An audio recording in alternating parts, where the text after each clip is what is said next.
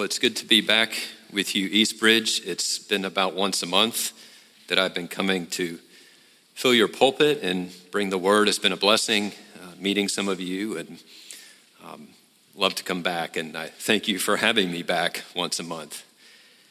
I invite you to turn with me today to our scripture passage, which is found in the book of Isaiah, chapter 61. And we'll be reading verses 1 through 3. Very likely a familiar passage to you that I'm sure you have heard. This is the word of the Lord. The Spirit of the Lord God is upon me, because the Lord has anointed me to bring good news to the poor. He has sent me to bind up the brokenhearted, to proclaim liberty to the captives and the opening of the prison to those who are bound, to proclaim the year of the Lord's favor and the day of vengeance of our God, to comfort all who mourn, to grant those who mourn in Zion, to give them a beautiful headdress instead of ashes, the oil of gladness instead of mourning, the garment of praise instead of a faint spirit, that they may be called oaks of righteousness, the planting of the Lord, that he may be glorified. This is the word of the Lord. Well, we begin today, the first Sunday, as starting the season of Advent, which is traditionally a time of preparation for Christmas. And all of you perhaps have slightly different ways of observing the holiday season, Advent season. But I hope that you will be encouraged as we begin the Advent season of time of thinking of Jesus Christ, our Lord and Savior, when he took on flesh and walked among us, looking forward to his death and resurrection on the cross. So we begin Advent by looking forward to Easter. Whatever your practice may be for the holidays, you and your families, it is a great comfort to turn to passages in God's word that speak about the coming of Christ, both in the New Testament and in the Old Testament. All of God's word, the entire Bible, is the record of God's redeeming his chosen people, his elect, through a Redeemer, the Lord Jesus Christ.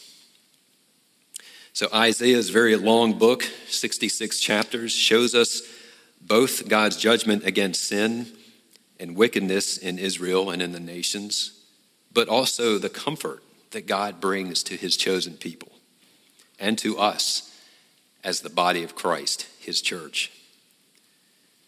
Our passage today was one that Isaiah wrote for the future, for those who would return from exile in Babylon, but also to a greater and fuller fulfillment in Jesus Christ. Just as Isaiah was inspired to proclaim liberty to the returning exiles, so Jesus, our Lord and Savior, proclaims good news and liberty to the world in himself. Because when we read our passage today, we look back to see Isaiah looking forward. Forward for him, first to the returning exiles, and then to a greater fulfillment in Jesus, where we as 21st century believers can be comforted too.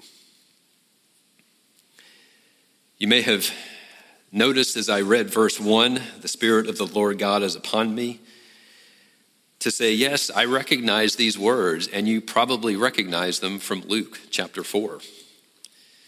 Jesus read this very passage that we read today in the synagogue. And Jesus said, after reading to the assembly, today this scripture is fulfilled in your hearing. In other words, Jesus says, it is fulfilled in me. All of Scripture points to Jesus Christ. The Bible is the written and infallible record of God saving his people through Jesus. You might recall in Luke chapter 24 when Jesus was on the road to Emmaus, talking to the two despondent disciples. Jesus showed them all of what was written in Moses and the prophets about him. And Luke did not record everything Jesus said to those two disciples, but perhaps Isaiah 61 was one of the things that he showed them. This is where I am in the scriptures. So Isaiah wrote these words a long time ago, probably somewhere in the 720s BC. And they looked forward again to the exiles who would return about 150 years later from exile. But there would be an even greater fulfillment and promise that would come, as I said, through Jesus. To the church, the true chosen people, to believing Jews and Gentiles together. And this is why Jesus took the scroll in the synagogue and said, "These words are fulfilled in me, and they are about me." And how we in 2022 can read and apply and be comforted by the promises of Isaiah 61 for us. So we read today what this true anointed one, Jesus himself, speaking through the voice of the prophet Isaiah, does for his chosen people.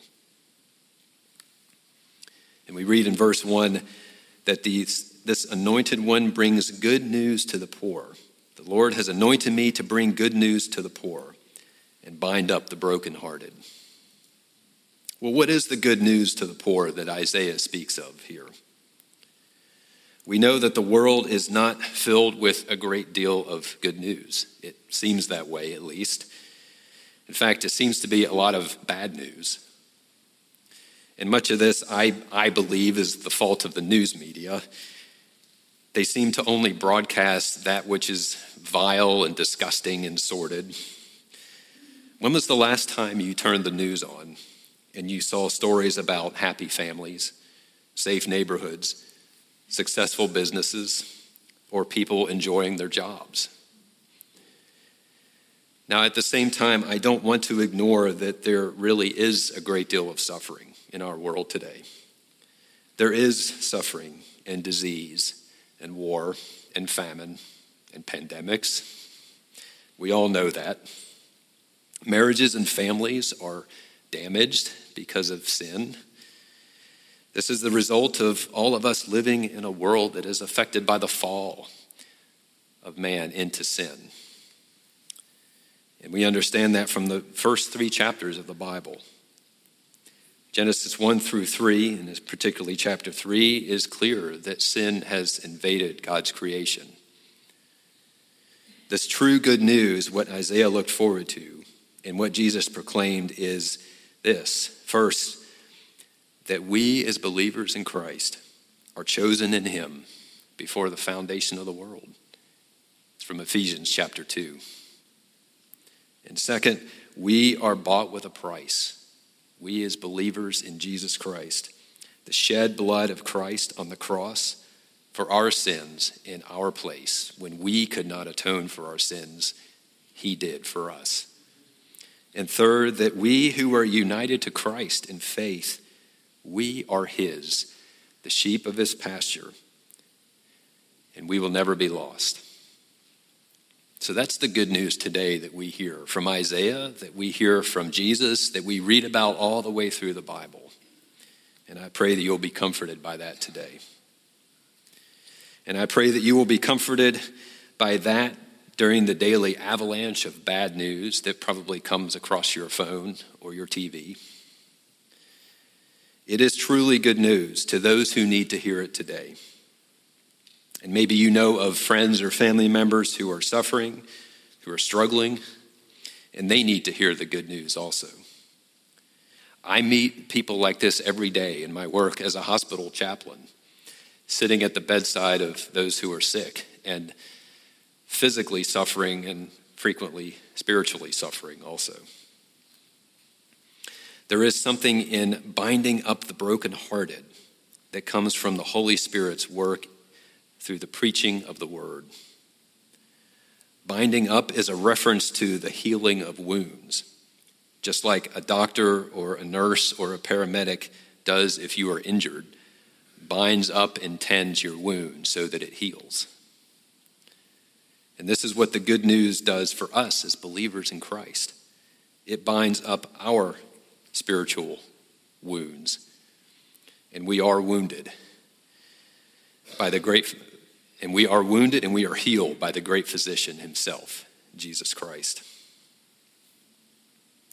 Secondly, in verse 1, we see how this bearer of good news, ultimately Jesus himself, proclaims liberty to the captives and the opening of the prison to those who are bound. I have never been in prison, that is, as an inmate in prison. I have visited prisons.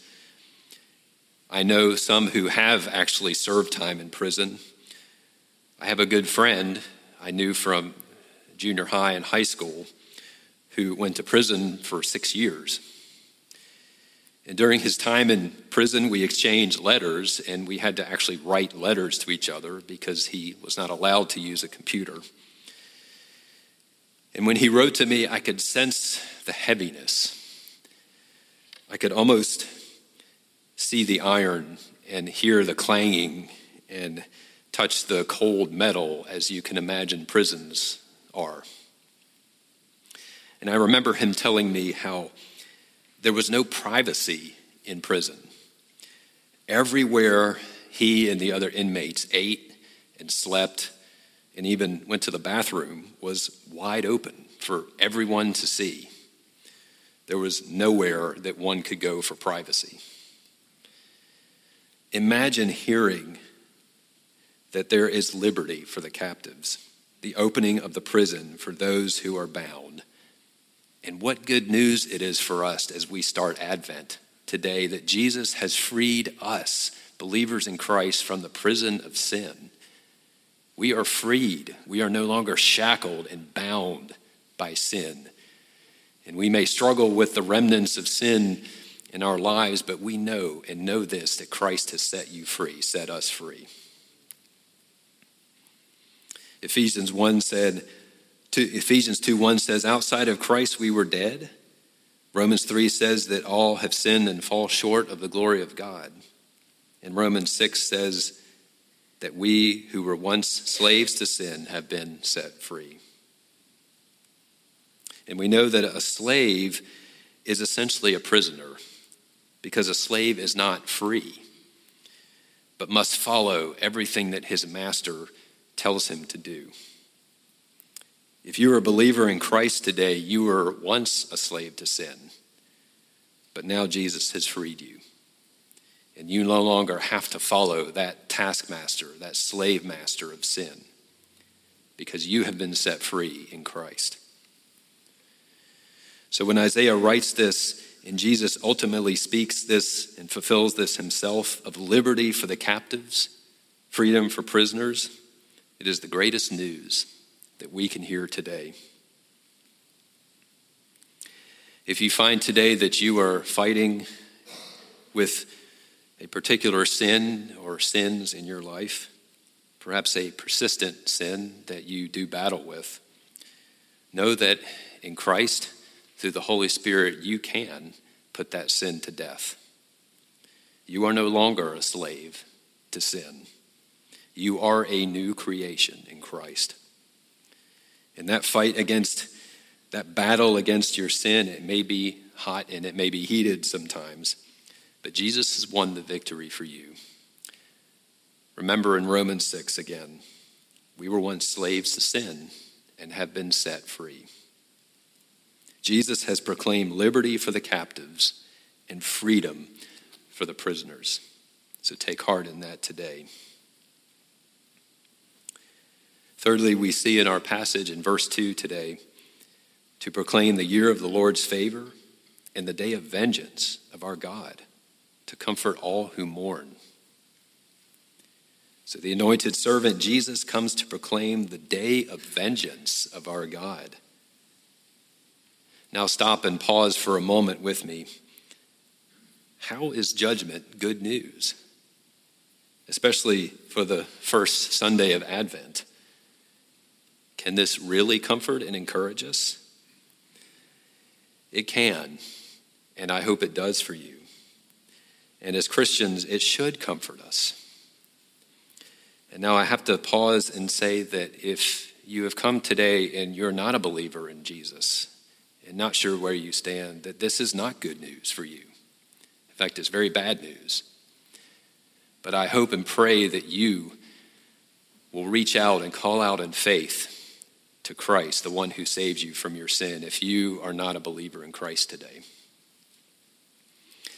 Certainly, judgment is not a popular theme today, unfortunately, even in many so-called evangelical churches who seem to have lost an understanding of God as a holy and righteous judge of sin. And why is this? Well, I can offer a few guesses. Firstly, that the watered-down theology that many churches offer makes much of man, not much of God. And when you make much of man, you will naturally not want to talk about judgment. Secondly, is that many churches today do not worship the true God, but really worship an idol. A sappy, emotional God that is made in their image and seems to do whatever they want him to do. This God does not judge or hold anyone accountable for anything, but acts as a kind of grandfatherly therapist in the sky, affirming us in whatever we choose to do. How many times have you heard this statement? The God I worship is a God of love. I've heard that so many times and read it so many times that I've probably lost count. So let's pause for a second and think, what's wrong with that statement? Well, first, there is only one true God, the true and living God that you read of in the pages of Scripture. There is no such thing as the God I worship versus the God you worship. There is only one true God. And second, the God I worship is a me-centered and man-centered way of creating an idol. Perhaps not a statue of an idol, but a God in my image. So let's just call it idolatry, which is what it is. We must not and we cannot ignore that the Bible teaches that all of mankind is in rebellion against him. That the natural man outside of Christ hates God, hates his law, and does not want to submit to God's word. The truth is this, that we hear in Nahum 1:3, the Lord is slow to anger and great in power, and will by no means clear the guilty. In fact, the greatest act of judgment of God in the Bible is also the greatest act of mercy in the cross, where Jesus, the God-man, the second person of the Trinity, become incarnate, who is totally perfect and totally sinless, took the wrath of God on himself for the sins of his elect, for his chosen. When we could not pay, he paid for us. He took the judgment of God on himself for us. And we will symbolize this today when we come to the Lord's table in a few minutes, when we eat the bread and drink the cup, the symbols of Christ's body and blood given for you and for me. For believers in Jesus today, God has poured out his grace on us in Jesus Christ. If you're here today and you don't know yourself to be a Christian, maybe you're uncomfortable with verse 2, with a passage that speaks of the day of vengeance of God. And this is, again, not good news for you. But I pray again that you will come to know Christ, that you will call out to him and know his finished work and his forgiveness. As we move on our passage in verse 3, we see that the true servant, Jesus, will also bring great joy and great comfort to his people. Verse 3 says, to grant to those who mourn in Zion, to give them a beautiful headdress instead of ashes, the oil of gladness instead of mourning. This must have been an amazing comfort to the exiles, centuries ago who had returned to Jerusalem and Judah. And it must have been a comfort to the people that Jesus preached to at first, excluding the townspeople in the synagogue who wanted to throw him over the cliff. And it is a comforting word to us that we need to hear today too. Perhaps you, like me, have looked around you at the state of our nation, of our culture, of the church, and maybe you haven't seen much to rejoice in. Certainly in a season of elections, for me, elections are not easy to endure. I know that you have seen, and I have seen, men and women elected to office, sometimes unopposed, who give no thought to Christianity, who in fact are openly hostile sometimes to our faith and to Christ and to his word. And it can be discouraging. But we know that God will comfort us, his church. That God will symbolically give us a beautiful headdress instead of ashes, like a man in ancient times would wear on his wedding day, a turban, very fancy and made up, that a woman might wear also on her wedding day, instead of sprinkling ashes on the head as they did in ancient times in a time of mourning. That God will give us the oil of gladness instead of mourning. And in ancient times, oil was a very precious commodity. It was very expensive. And it was used to anoint people as a special sign of God's blessing on them. In the same way, God gives us gladness in Jesus Christ, even while we pass through difficult times or trials or struggles. That God will give us in Christ the garment of praise instead of a faint spirit.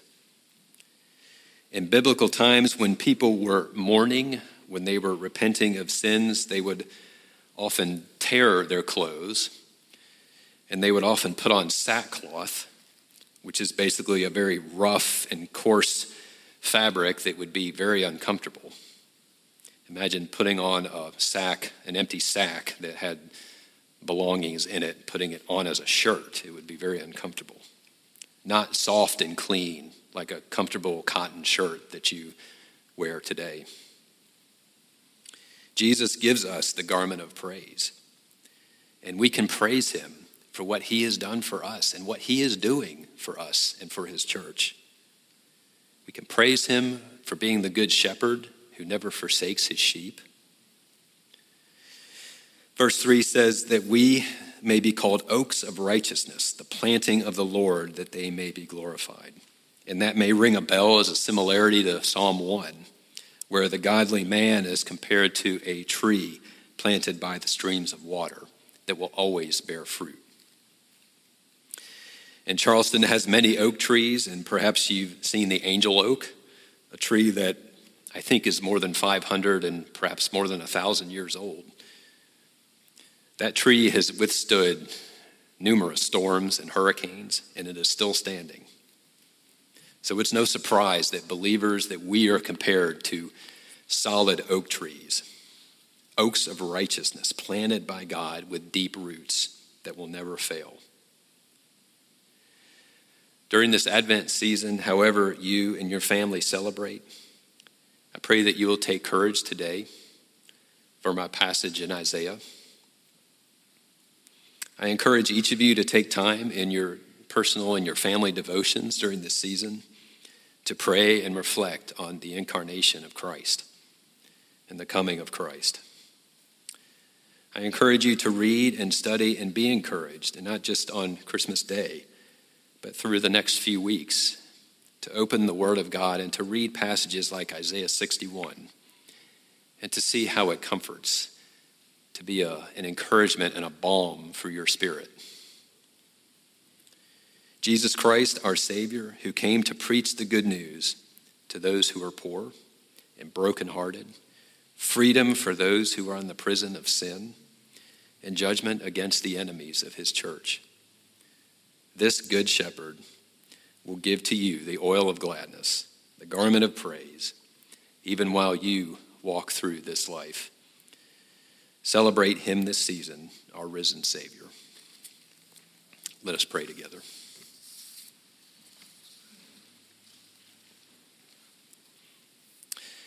Lord, today we stand in awe of you, of your mercy and your grace that you give us through Jesus. Father, we just humbly bow before you. We know, Lord, that you have saved us when we could not save ourselves. I do pray for each of us today that we would go from this place encouraged, that we would know that oil of gladness that you give us. We know that your word does comfort us and it does heal us. We pray today, Father, as we come to the table of Christ, that we would, through the bread and juice, be encouraged. It would be spiritual food for us. So we pray and ask this in Jesus' name. Amen.